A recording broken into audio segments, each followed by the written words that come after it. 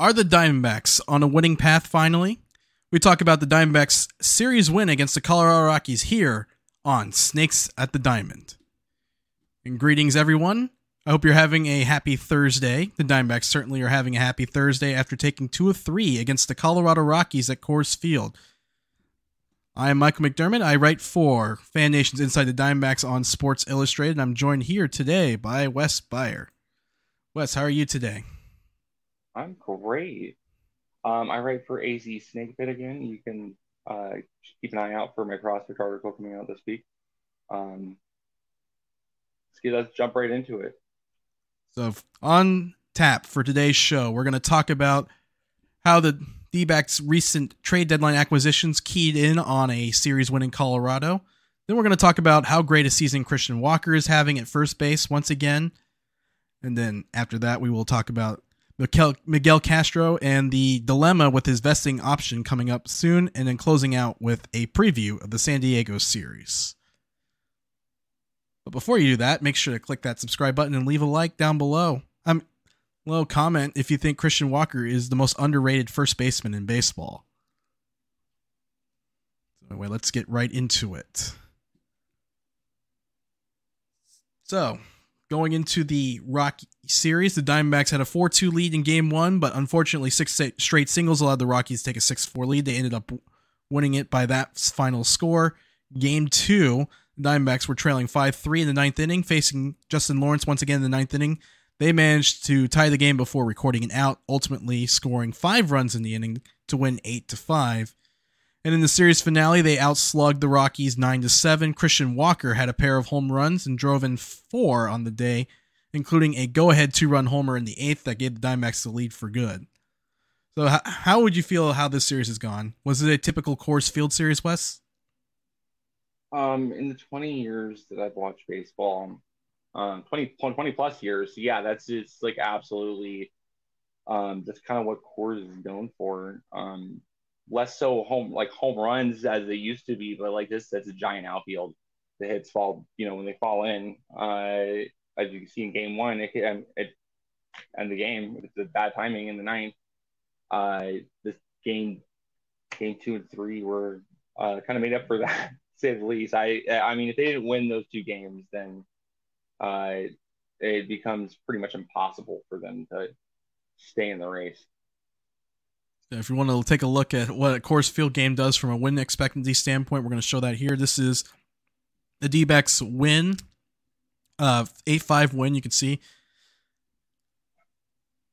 Not only does it look like a roller coaster, it looks like my heart. You could probably joke that's my heart rate during the game. So here's the win expectancy chart for those on YouTube watching. If you look at it, there's a big hump in the 7th inning for the Rockies, and then there's a big drop in the 9th inning for the Diamondbacks.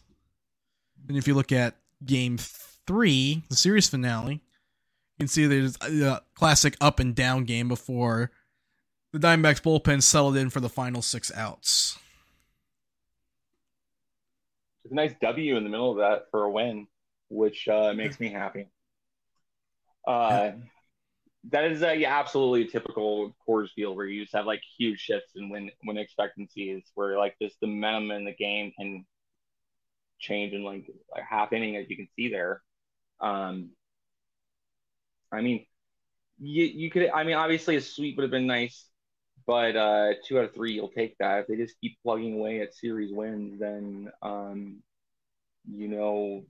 they stand a chance at actually making the playoffs. If they just lose a couple, like 2 series coming up, then they probably won't make the playoffs. So, I mean, 2 is probably the minimum or the maximum they can lose. Michael, you like outlined a couple different ways that the Diamondbacks can make the playoffs, and I think that's really the way they're gonna have to do it, is take 2 out of 3, take 2 out of 3, take 2 out of 3, as many as you can. So I wrote an article today for Inside Diamondbacks asking how many wins would make this season a success. As we mentioned in the last episode, we're using the Diamondback standards for what is considered a successful season. which is part one, being in position to be aggressive buyers at the trade deadline, which they technically weren't,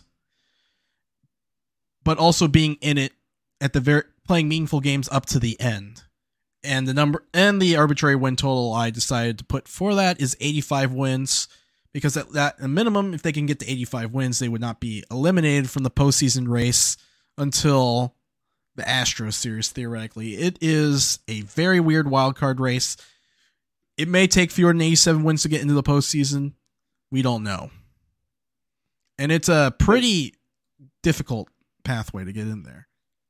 And that means going 24-17, which is just under a 600 run.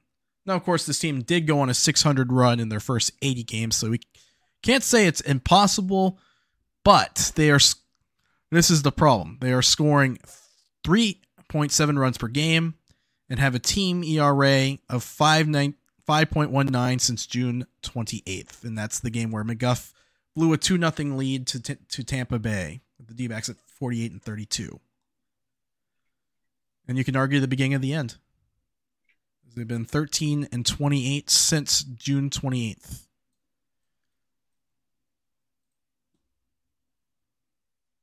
So you think it's a possibility that they get this possibility they could turn it around just like they did for that stretch? Well, yeah, I mean, it's how likely of a possibility. I think they could do it. I'm an optimist. Like, I've thrown it out before they went on this, took the last two series, that they could turn it around. They're in control of their own destiny.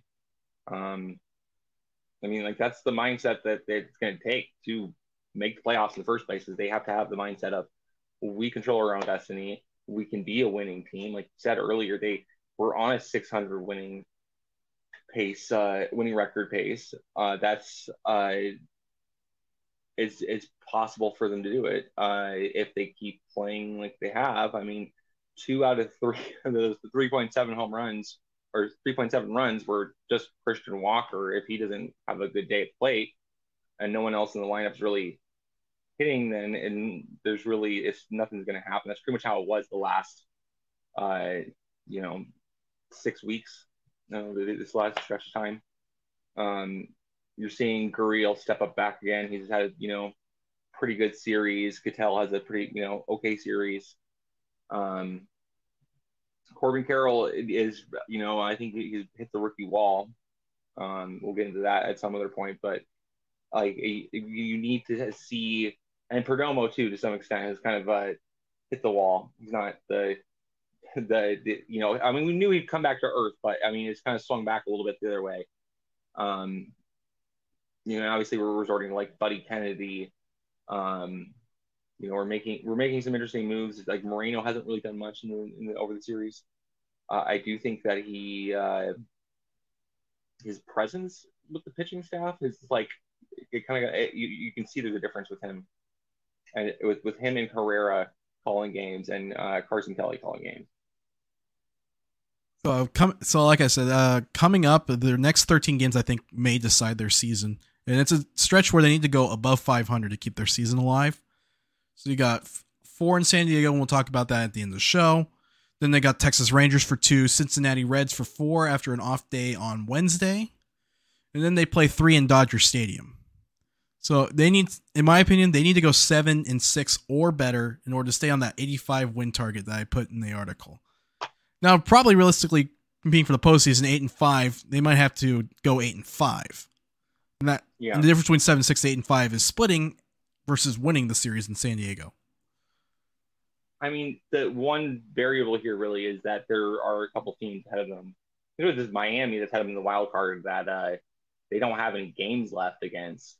So you have to hope that they're gonna, kind of fall back a little bit while they, hopefully the Diamondbacks can, they're winning games and moving up. Even if they win and have a better pace, if Miami has better pace, it'll still edge them out of that spot. So, you're not in complete control of your destiny. An 85 win pace, I think what you're suggesting is I don't think it's unlikely. I think that's actually a very likely, scenario if they're going to have a winning season. I think that it's possible they could do better. Who knows? That's why we watch the game. So looking at the standings right now, the Diamondbacks are 2 back in the loss column of the Chicago Cubs, but they have 7 games head-to-head against Chicago. Now, the good news is that's one example of controlling your destiny. They also have 4 games against Cincinnati while being only 1 game back in the loss column against the Reds, so that's controlling your destiny. Unfortunately, they're 2-4 against Miami, and best case scenario be they would have to sweep Cincinnati to get the season tiebreaker, and I don't know how feasible that really is. But then again, against Chicago, it depends on I think it depends on how that 4-game series can go. I think, realistically speaking, best case scenario is 4-3 against Chicago, which would only get you a game closer, but game closer and would have to require Chicago to lose more games than you for the rest of those games, obviously. What I really like to see is like a sweep of the Cubs or Cincinnati. I mean, both those, if they could sweep both of those teams, then each of the teams that they face that are ahead of them in the wild card, that they win every game, that takes them out of the race. In that sense, that's where they control their destiny. So if you want, do they have a game against Philadelphia? Against Philadelphia? No, they went 3-4 against Philadelphia this season. Okay, so that's the one that drop pop up in that collision between Perdomo and McCarthy is literally a big problem. Is literally has literally thrown a monkey wrench in the season. Yeah, it has. I mean, they can get that last spot. I think is really in their destiny. I mean, they control getting that. The last spot is well within sight. Getting the first wild card spot is very unlikely. I mean, this is going to take losing a couple series in a row, and then they're done. So I mean, hopefully the team has the mindset of okay, well, like with the Rockies, they lost the first game. Okay, well, let's take the next 2. Like, a loss is not that big of a deal as long as if they just don't win, they don't lose 2 games in a row. I think they'll win the postseason. They'll make it to the postseason. I do think that Chicago and Cincinnati and Miami definitely have a tougher remaining schedule than the Diamondbacks up to this point, because obviously the Cubs and the Reds have to play each other and also have to play Milwaukee. Well, the Diamondbacks only have to worry about 3 more games against the Dodgers, 4 against San Diego. If they're 4 against San Diego, and then they control it, 2 against San Francisco, and then 2 against San Francisco, but they control their destiny the rest of the way. I actually don't think, as good as the Orioles' record has been, I don't necessarily think Baltimore is that. I actually think Baltimore is a less terrifying opponent than the Dodgers. Yeah, I would agree with you on that. The Orioles are a very good team. Don't get me wrong. They're a really good team. They're beatable though, and they're flawed to some extent. That is a very nasty lineup that they have in Baltimore. So obviously it's a bad matchup against a D-backs pitching staff that hasn't pitched well of late.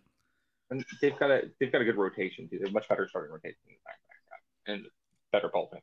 So well, we could definitely say better bullpen, but I would say the best starter in Baltimore would be the D-backs number 3 starter. That's Kyle the Gibson. only thing. They have a better 5 just in terms of their floor. Obviously, Gallen is better than any starter that Baltimore has. Same thing. I think you could make an argument that Merrill Kelly is better. Yeah, presently. Thought would be what their thought would be. Yeah, presently, he would be either one more in line with what their rotation looks like. Yeah, so it'd be like 5. And there's a lot of young guys, so you can't really discount them because they do have the potential to shut you down if they're you get a top pitching prospect. He may not, looks like, guys could look like Thought this year, not necessarily someone who's had the best results at the beginning of their career, but it doesn't take much to turn it around. I mean, look at Gallen. I mean, he's an example of a guy who didn't have that high of ceiling when he was with Miami or the Cardinals. But since coming over to Arizona with just a couple minor changes, he's become an ace. So I think that's really they really do just control their own destiny. They just gotta take it 1 game at a time. Don't lose more than 1 game in a row. I'm not sure whether the math works out for that, but I mean, if they go 500 the rest of the way, that would be The games are left. I mean, they probably just missed out on the postseason. I think if they went 5 the rest of the way, so they got to win at least 2 games in a series. Pretty much what they got to do. 3 out of 4 again in the 4-game series they have coming up. They need to sweep teams like the Mets, like those teams that like really are not good. They have to beat them. Yeah, and also the Rockies too. The Rockies, it kind of is Rockies, White Sox. Yeah, the White Sox, they're the team they need to sweep. I think it's in a 2-game series though. No, it's a 3-game series. You have 10 games against those 3 teams remaining. Okay, yeah, so those 10 games that you really want to see them go at least 7-3. 6-4 is probably not good enough I think you're thinking at least 8-2, 9-1 down that stretch has to happen. It's gonna be tough to sweep a 4-game series. It's gonna be better. It's got to be. They're going to play a lot better than they have. I mean, the last 5 games have been a lot better than what we were seeing there. It's got to keep it up. Like, got to step up and play like the way they were playing at the beginning of the year, or it's just not going to happen. It's going to be next year, and then it turns into an evaluation period. Tonight they have Gallen going, so hopefully they can make it a 3-game winning streak. That would help a lot.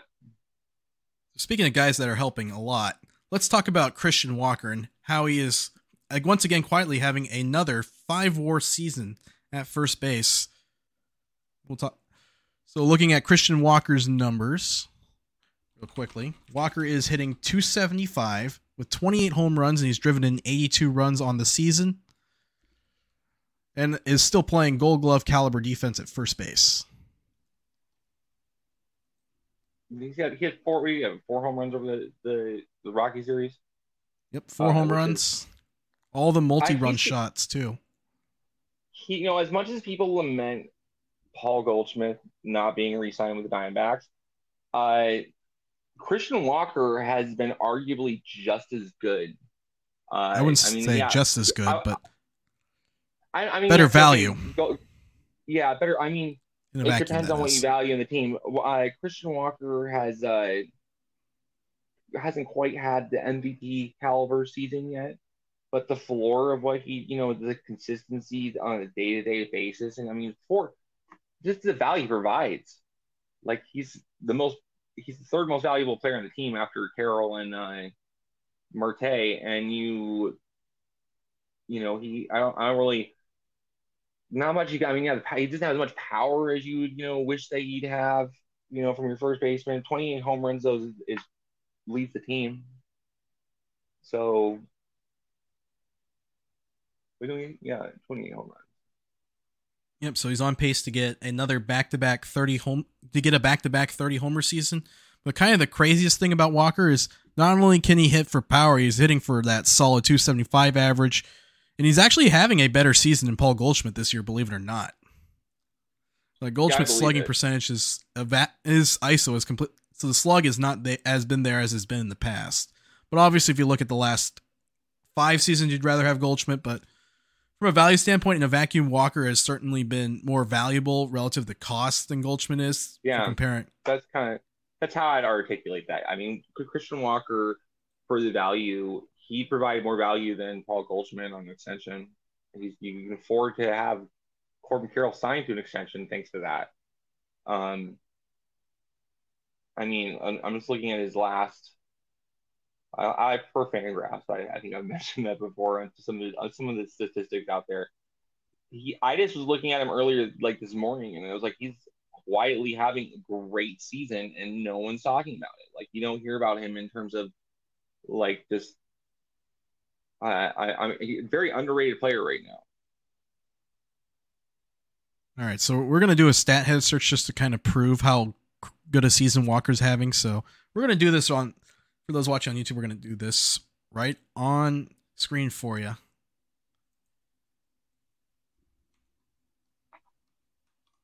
Here in just a bit. All right, so hold that up here. So we're going to do search criteria, and we're going to choose any season. Doesn't matter position because we're comparing offense. statistical filter. So batting average. And we're going to set of greater than 270. And then we're going to include home runs. 30.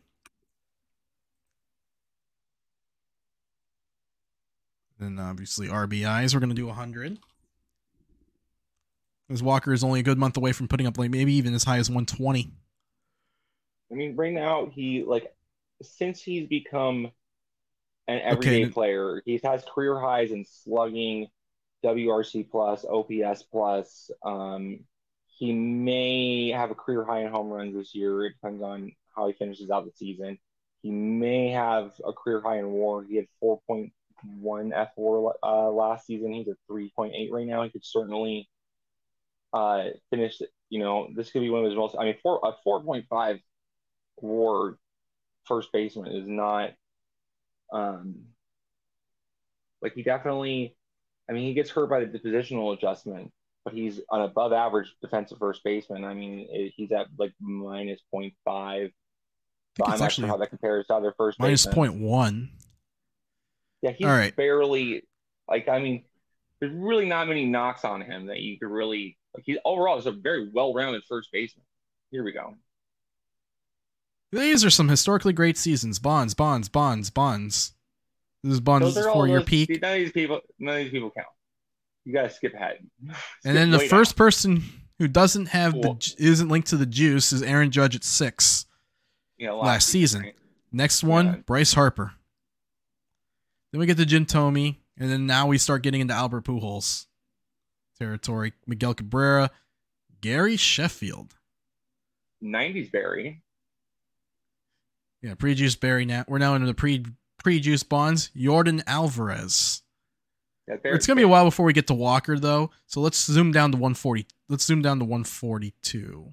I mean, you're looking at some pretty good names ahead of them. They're all steroid era.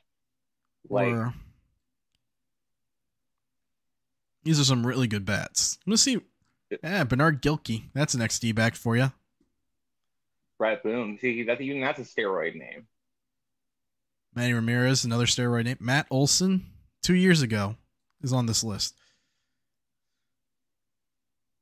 I'm going to see if I can find Walker on here. We're in the 140s now.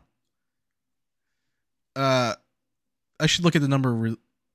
Okay. We're in the 142. There's Walker. Wait, there we go. 142. That's if you exclude all the steroid guys, it's a historically great season. So I wonder if we can sort by WAR. The Walker's 308 and 308th in. Actually, let's put it by first baseman. Let's change the criteria.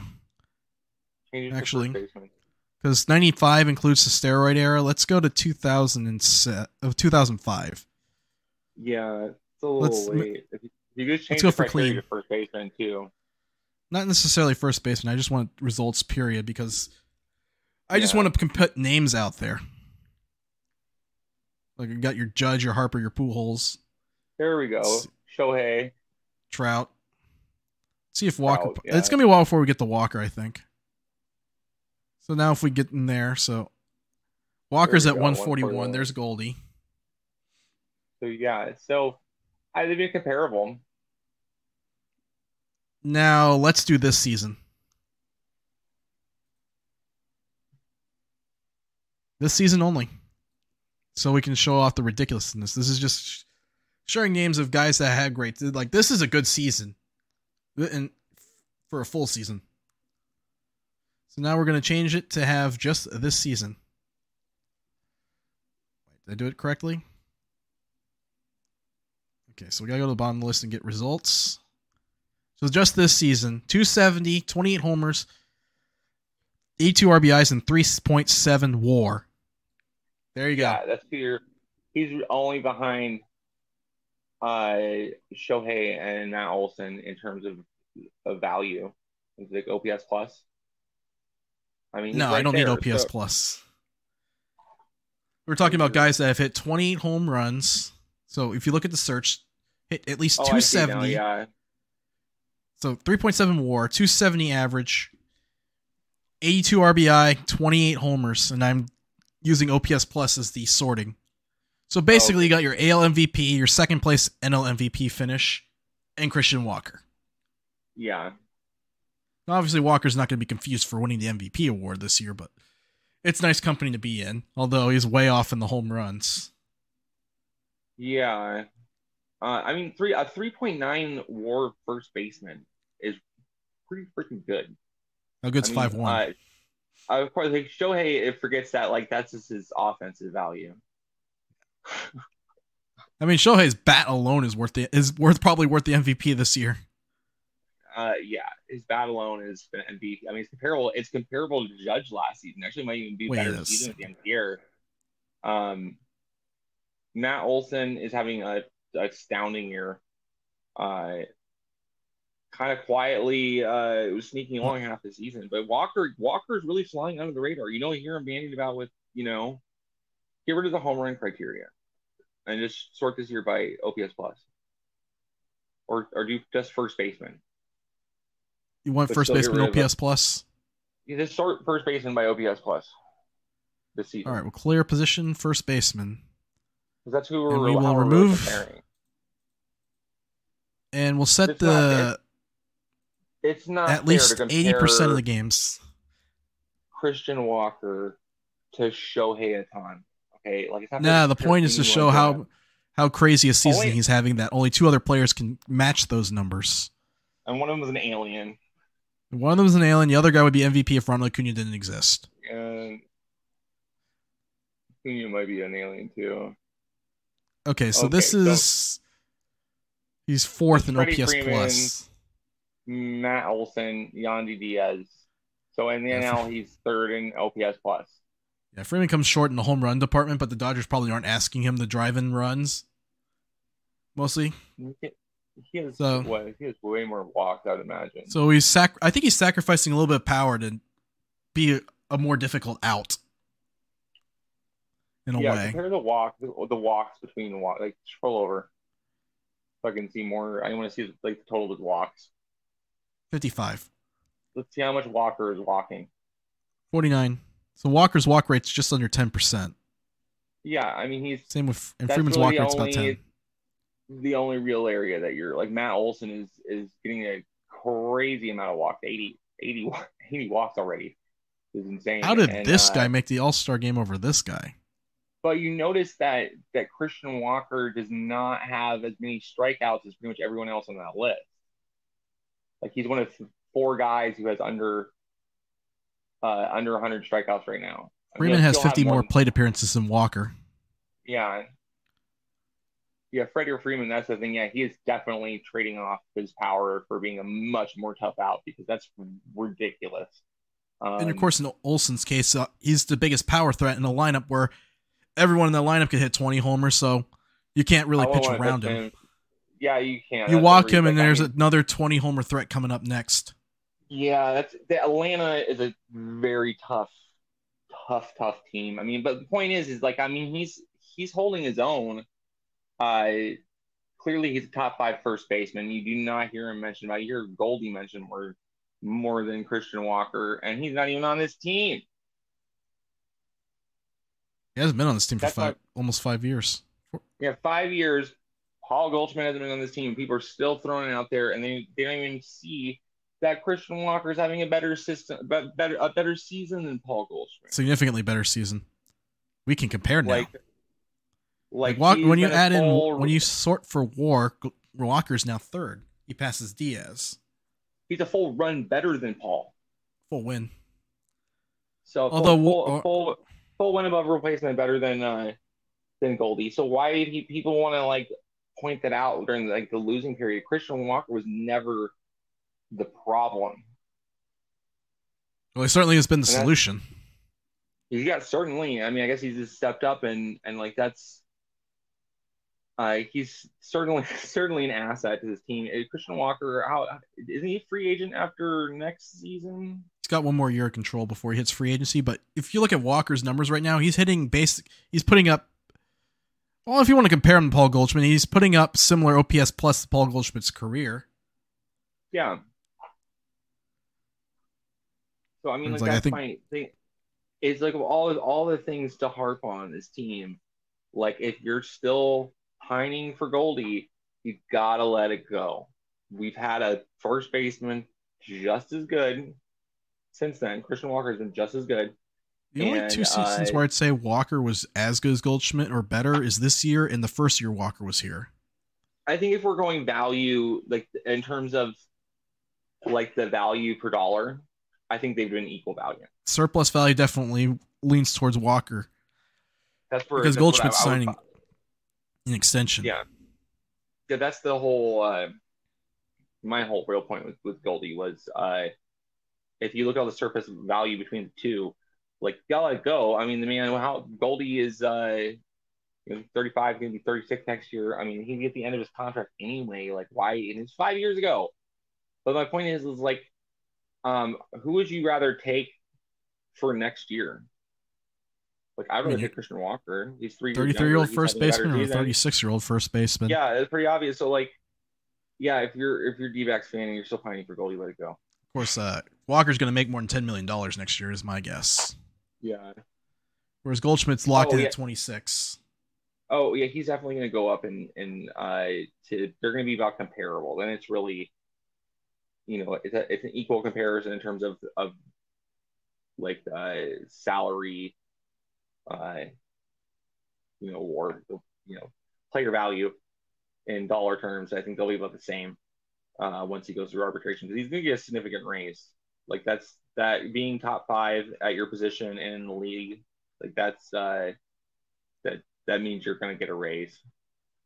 But this is definitely like he's having career highs in isolated slugging, in WRC plus, batting OPS average, plus, batting average. Well, I mean, he'll probably have home runs. His walk rate, his strikeout rate is at a career low.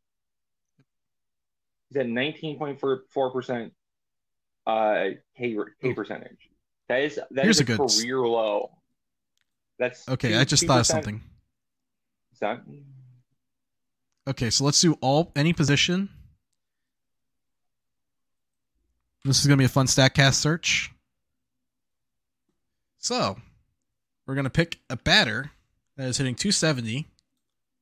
So again, 270 batting average or better. We want to talk about more absurd Walker stats. Home runs. Let's set to 25 or greater. And a strikeout rate of less than 20% for strikeouts. Strikeouts, stat ratio. We're going to set the plate appearances, and then we're going to set less than or equal to 0.2 or 20%. Before we hit the get results button, how many names do you think will come up? I don't know, like 270 average, 25 homers, strikeout rate below 20%. And Corbin Carroll will not come up on this list. Like 5. All right, so you're picking 5? I'm saying 7 names will come up. Only 4? Oh, wow. Only 4. So he's in company with... Betts is caught up to Acuna. Yeah. Must be D-War. There you go. And that's his company. Or Arenado, Walker, Betts, and Acuna Jr. Which it should be pointed out that Betts and Acuna are both a full 2 wins above replacement better than Walker. But then again, Mookie Betts is an outfielder who just decided he was going to be a shortstop again. Yeah. He's played in 3 completely different positions, and he still has +7 fielding runs. There's Mookie Betts may be the most versatile position player in the game right now. He could play literally any position behind the pitcher, except first base, because that'd be a waste of his talents. I think Fernando Tatis Jr. actually, if he ever got his bat turned around, could be a very similar player. He's been an above average defensive right fielder. I don't think in the case of Tatis, and you look at the Padres, and we don't want to get too much into that one, but you look at the Padres, Tatis obviously is going to play right field because they're set everywhere. They're pretty much set everywhere else. I mean, you could possibly slide into center even if they get another bat in the outfield that has to play a corner. Like Tatis could play any position on the field. He's only playing that out of like necessity. They have too many shortstops. They're just collecting shortstops like Thanos collecting Infinity Stones. Yeah, that's not a bad idea. Find the ones that have the strong. See which guys can. It's not a bad. It's not a bad strategy at all. I mean, some teams use that as a basis of a draft strategy. I mean, you want to draft the best athlete, possible, whether it's free agency or like draft. I mean, that's the thing. It's much easier to move down the defensive spectrum than up it. Although there's some teams that like don't care anymore about that, which is odd. Dodgers were that way until that's ended up becoming a godsend for them on the infield. I don't think they could have predicted that. I'm sure they could. He came up as an infielder. No. Yes, he came up as an infielder, but you don't normally predict that your Gold Glove right fielder can play shortstop and second base proficiently. Yeah, he has not played shortstop since like high school, or at least the first year he was drafted. Like he had not played shortstop in like a decade. That is not something people normally do, and are above average. Like I'm sure you could move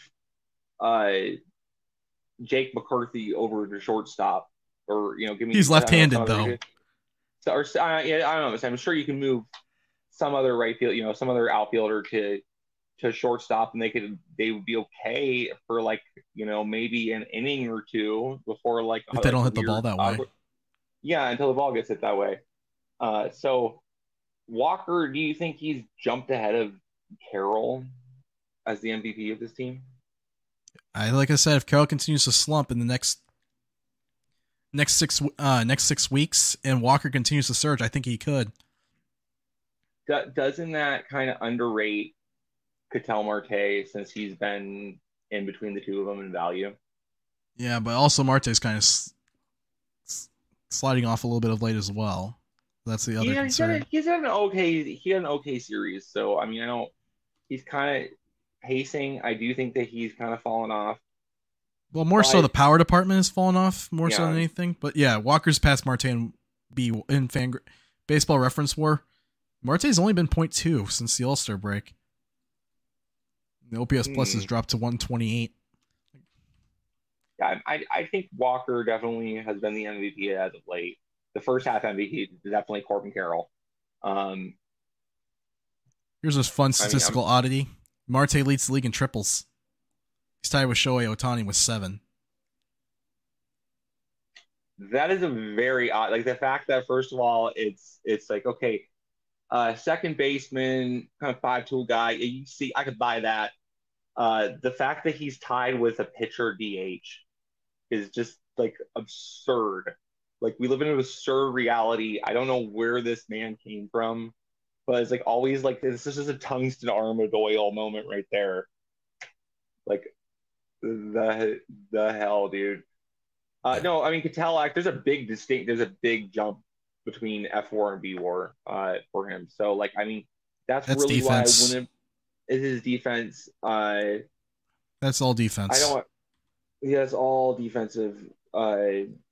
His offensive value has been significant. What's his offense value on Fangraphs? I have 3.6. Oh, only 11 runs above average. Yeah, a minus 1.1 on defense. What's his WRC plus? 123. Why does it feel like every Diamondbacks player has a WRC plus that is 5 points lower than their OPS plus? I think it's not really. One of them is not taking. First of all, taking. Base running does not. It's not. They're not factoring in base running or taking. They are in WRC plus. Yeah, they are in WRC plus. So it doesn't seem to be the. But base running doesn't account for the gap. I can't really. I don't know what would account for the gap. I have noticed there's a strong, and it's the only thing I can really. I mean, think of that is it's stolen bases necessarily. It's just how often they take extra bases. We're talking about a difference of 7. A run value of 7 Because Marte's bat is worth 18 runs above average on Baseball Reference. And then his other offensive value is 0, which is base running, double plays, or 0. And then, of course, 60. That's interesting disjunction there. So defense accounts for 3 runs then. No, his is 5 runs, so it's just one of those things where two things disagree with each other. Yeah, so like I mean, right now in terms of value, like your most valuable players have been Carroll, obviously, then Walker, then Marte. Perdomo has fallen off since the first half. He had the lead for the first 2 months, and then Carroll quickly outran him. He's still at 2.64, which is like really like that's a great bounce back. I mean, I would almost call Perdomo the comeback player of the year. Yeah, I don't like guys win comeback player of the year because they were absolute crap the year before. I mean, I disagree on that. I don't see any problem with it. We've got a wayward poster. I know. Let's see if I can make that. All right, so looking at obviously, we're going to talk about Carroll and whether or not he's going to be able to hold on to Rookie of the Year in a separate video. But we're going to transition over to the next topic of the day, and that's going to be Miguel Castro and a $5 million decision that is coming up for the D-backs pretty soon. I don't pick up his option. Well, the only way they can't pick up this option is prevent it from vesting in the first place. He only has 4 appearances. Of course, then you kind of have to, unless you want to just be a dick and release him, which in that case it's bad public relations. Like, then it's gonna piss off the players union. So really, if you just defate him after like one thing of it, that's the only way you can avoid it is by like either benching him and like just knock it. The Diamondbacks can't really afford to do that. So we're gonna pull up Castro's Baseball Reference numbers here. So Castro is 5-5 with a 4.50 ERA and 56 appearances. Although interestingly enough, if we go by scoreless appearances, Castro has actually been scoreless in 44 of 56. Although you can argue that he has been kind of lucky because opponents have a 220 average on balls put in play, and that's just the balls put in play. And there's nothing behind the batted ball data that would otherwise suggest it's doable other than a downturn in average exit velocity from last season, a 2 mile an hour drop, and a hard hit rate that is a career low 27%. But the line drive rate is nearly 30%, and line drives typically turn into hits versus a 40% ground ball rate. Now, if Castro were putting up like say a 55-60% ground ball rate, I would be more buying of the 220 balls in play average. Yeah, I just don't really. It's like I kept looking at the stats there on the screen. If they could avoid picking up that, making the option vest, then they would. But I mean, it's kind of underhanded and shady to how they would do that. It's either you bench him and like you have him for one game, and then you have a week of between appearances, things like that. I mean, they could theoretically do that, but at that point, like I would imagine the player union would file a grievance. So you really no way to avoid it, or you just DFA him. I mean, at this point, you already know. If you don't feel comfortable with the decision, it's just do it now. Yeah, I would just DFA him. It's like either DFA him now, or if you don't commit to it now, you might as well just hold on to him, keep the $5 million. It's like you've spent and then just spend the $5 million. Yeah, pretty much. I mean, you hold on to him, hope that he has a bounce back, first half, trade him at the deadline. So kind of the thing that worries me about a bounce. They're gonna have to make moves like that, like not just with him, but pitchers in general, and players in general, if they really want to stay competitive in the long run. So, thing that worries me, obviously, is the strikeout minus walk rates. While he is got better batted ball data than past years, in my opinion, the strikeout rate is down. The walk rate, good news, is down. But the strikeout minus walk rate, so this is the number I reference a lot, is stayed relatively the same the last 3 seasons. And to me, strikeout and walk rates translate better for pitchers year to year than FIP x FIP. Yeah. And all that. So you're looking at a guy whose strikeout minus walk rate is below league average. League average being 14%, I believe. And a career rate of just DFA. It's just a. DFA That's kind of the thing. Too. Well, can't DFA him. He had a big hit yesterday. I guess. Yeah. But that's pretty much the main concern. And you can't expect the 220 balls in play average to stay the same. Usually it evens out over the long haul. And that's something that worries me with Castro, obviously. If that balls in play average continues to even out, his numbers aren't going to look particularly great. And of course, looking he's at here, regression there. He's not much. If you use xFIP as the stats, the xFIP is basically 2 points lower than the ERA, so there's no regression. He's already regressed to where he's going to be. No, I'm just in terms of his batting average of balls in play has been. I mean, he's not that much below his career norms, but still relatively low. I would expect his. And then you also have to factor in strand rate.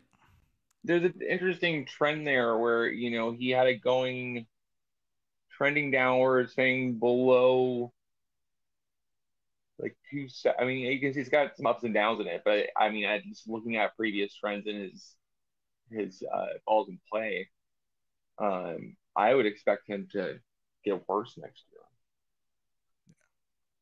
I'm projecting as such. So anyways, we're gonna cut losses right then and there. That's kind of where I think about how I feel about that one. If you want something crazy, you should you should watch the Gambo rant that he made yesterday as he was blowing yesterday's game. Oh yeah, I haven't seen that, but I will check it out. So we're gonna close it up here with the San Diego series preview. Again, if you're here at the 47-minute mark, hit that subscribe button and leave a like comment down below. How many games the Diamondbacks could take against the Padres this weekend? So as Wes alluded to earlier, Zach Gallen, Merrill Kelly, and Brandon Pfaadt are scheduled for the first 3 games of the series with TBA for Sunday. And there is it literally may come down to how they feel that day, because if Zach Davies got blown up in his rehab start on Tuesday, didn't even last more than an inning. So the D-backs may feel like Davies needs another rehab start to get stretched out, but they don't feel comfortable with him. I have no comment on Zach Davies, but I don't think the D-backs are going to roll with Davies the rest of the season. I'm very surprised if he makes more than one start. So the alternative is your bullpen game. You start Kyle Nelson and have Bryce Jarvis go after him. If you want to talk about Jarvis real quick, what do you like from his debut? He's fantastic. I mean, that's fantastic seeing him, have his debut in front of his dad, and you couldn't ask for a better debut for a rookie pitcher like that. It's really good to see him pitching like 3, couple innings at a time. It does show that they actually are serious about keeping him as a starter. I'm liking what I'm seeing. He has better stuff than I had anticipated. I think that I would bump him up. I probably will bump him up in my prospect rankings, but they are not in the article I'm putting out later this week. So because he has appeared in the major leagues, but he, in terms of just like prospect evaluation and all that, definitely he is one of the better pitching prospects in our system. I think he's comparable to Pfaadt, honestly, in terms of like the potential value you could have in the future. This stuff plays at Coors Field, and if it plays at Coors, it'll play anywhere. That's the thing. Pretty much where I'm coming from with that is because it's interesting that he it plays so well at Coors, and it does not play well in Amarillo. That's the one thing I will say. He's a much different pitcher than he was 2 years ago. Well, actually, that's where he started, and he had 2 really good starts and got promoted. Yeah. but he's definitely it should be an asset going forward, like just as much as like the other young pitchers that we've seen this year. I definitely over the last like week or two, like he's gotten much higher marks just in terms of his stuff, uh, his pitching, his pitches, his pitch selection, velocity, his makeup is like I mean I really I'd put him in the top 10 of Diamondbacks prospects right now if he qualified in the whatever rankings. Yeah, the thing that I liked about Jarvis, obviously, there's a lot of movement on his pitches. Or at least on his secondary pitch. This slider has really good movement. It has above average movement both vertically and horizontally, and that's accounting for the fact it's at Coors Field, which nerfs breaking balls.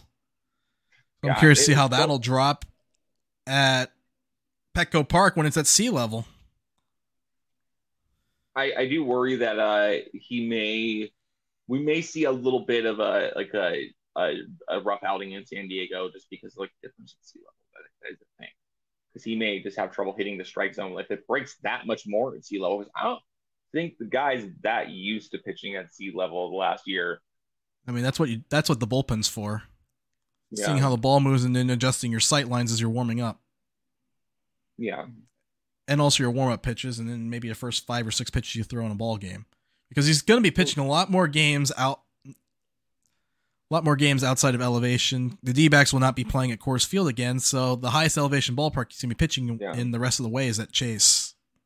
Well, I was saying, San Diego is an interesting, like actually San Francisco is too, in terms of the weather patterns, like later in the evening, as like fog, moisture rolls in, cooler temperatures roll in, like it can be very different pitching conditions, for the bullpen, and then like when you're actually in the game, and that's something to watch out for. Well, they won't be playing in San Francisco again this season, so that'll be something to watch for next year. But he'll be starting. Yep. Most likely next time they come into San Francisco. What's your predictions for how many games the Diamondbacks will take of this Padres series? I'm predicting a split. I think they win Zach Gallen and Merrill Kelly start, and then one game will get away from them. Bullpen does something that prevents a series win. I'm going to predict. My normal way of predicting things would be that they're going to get swept. They're going to be awful. They're going to sweep. I'm going to predict that just so in case they are bad, I'm right. But no, in all honesty, I think that they'll go like 3 or 4. So you're going 3 or 4? 3 or 4 from this. Yeah, I think they can take 3 or 4 from this.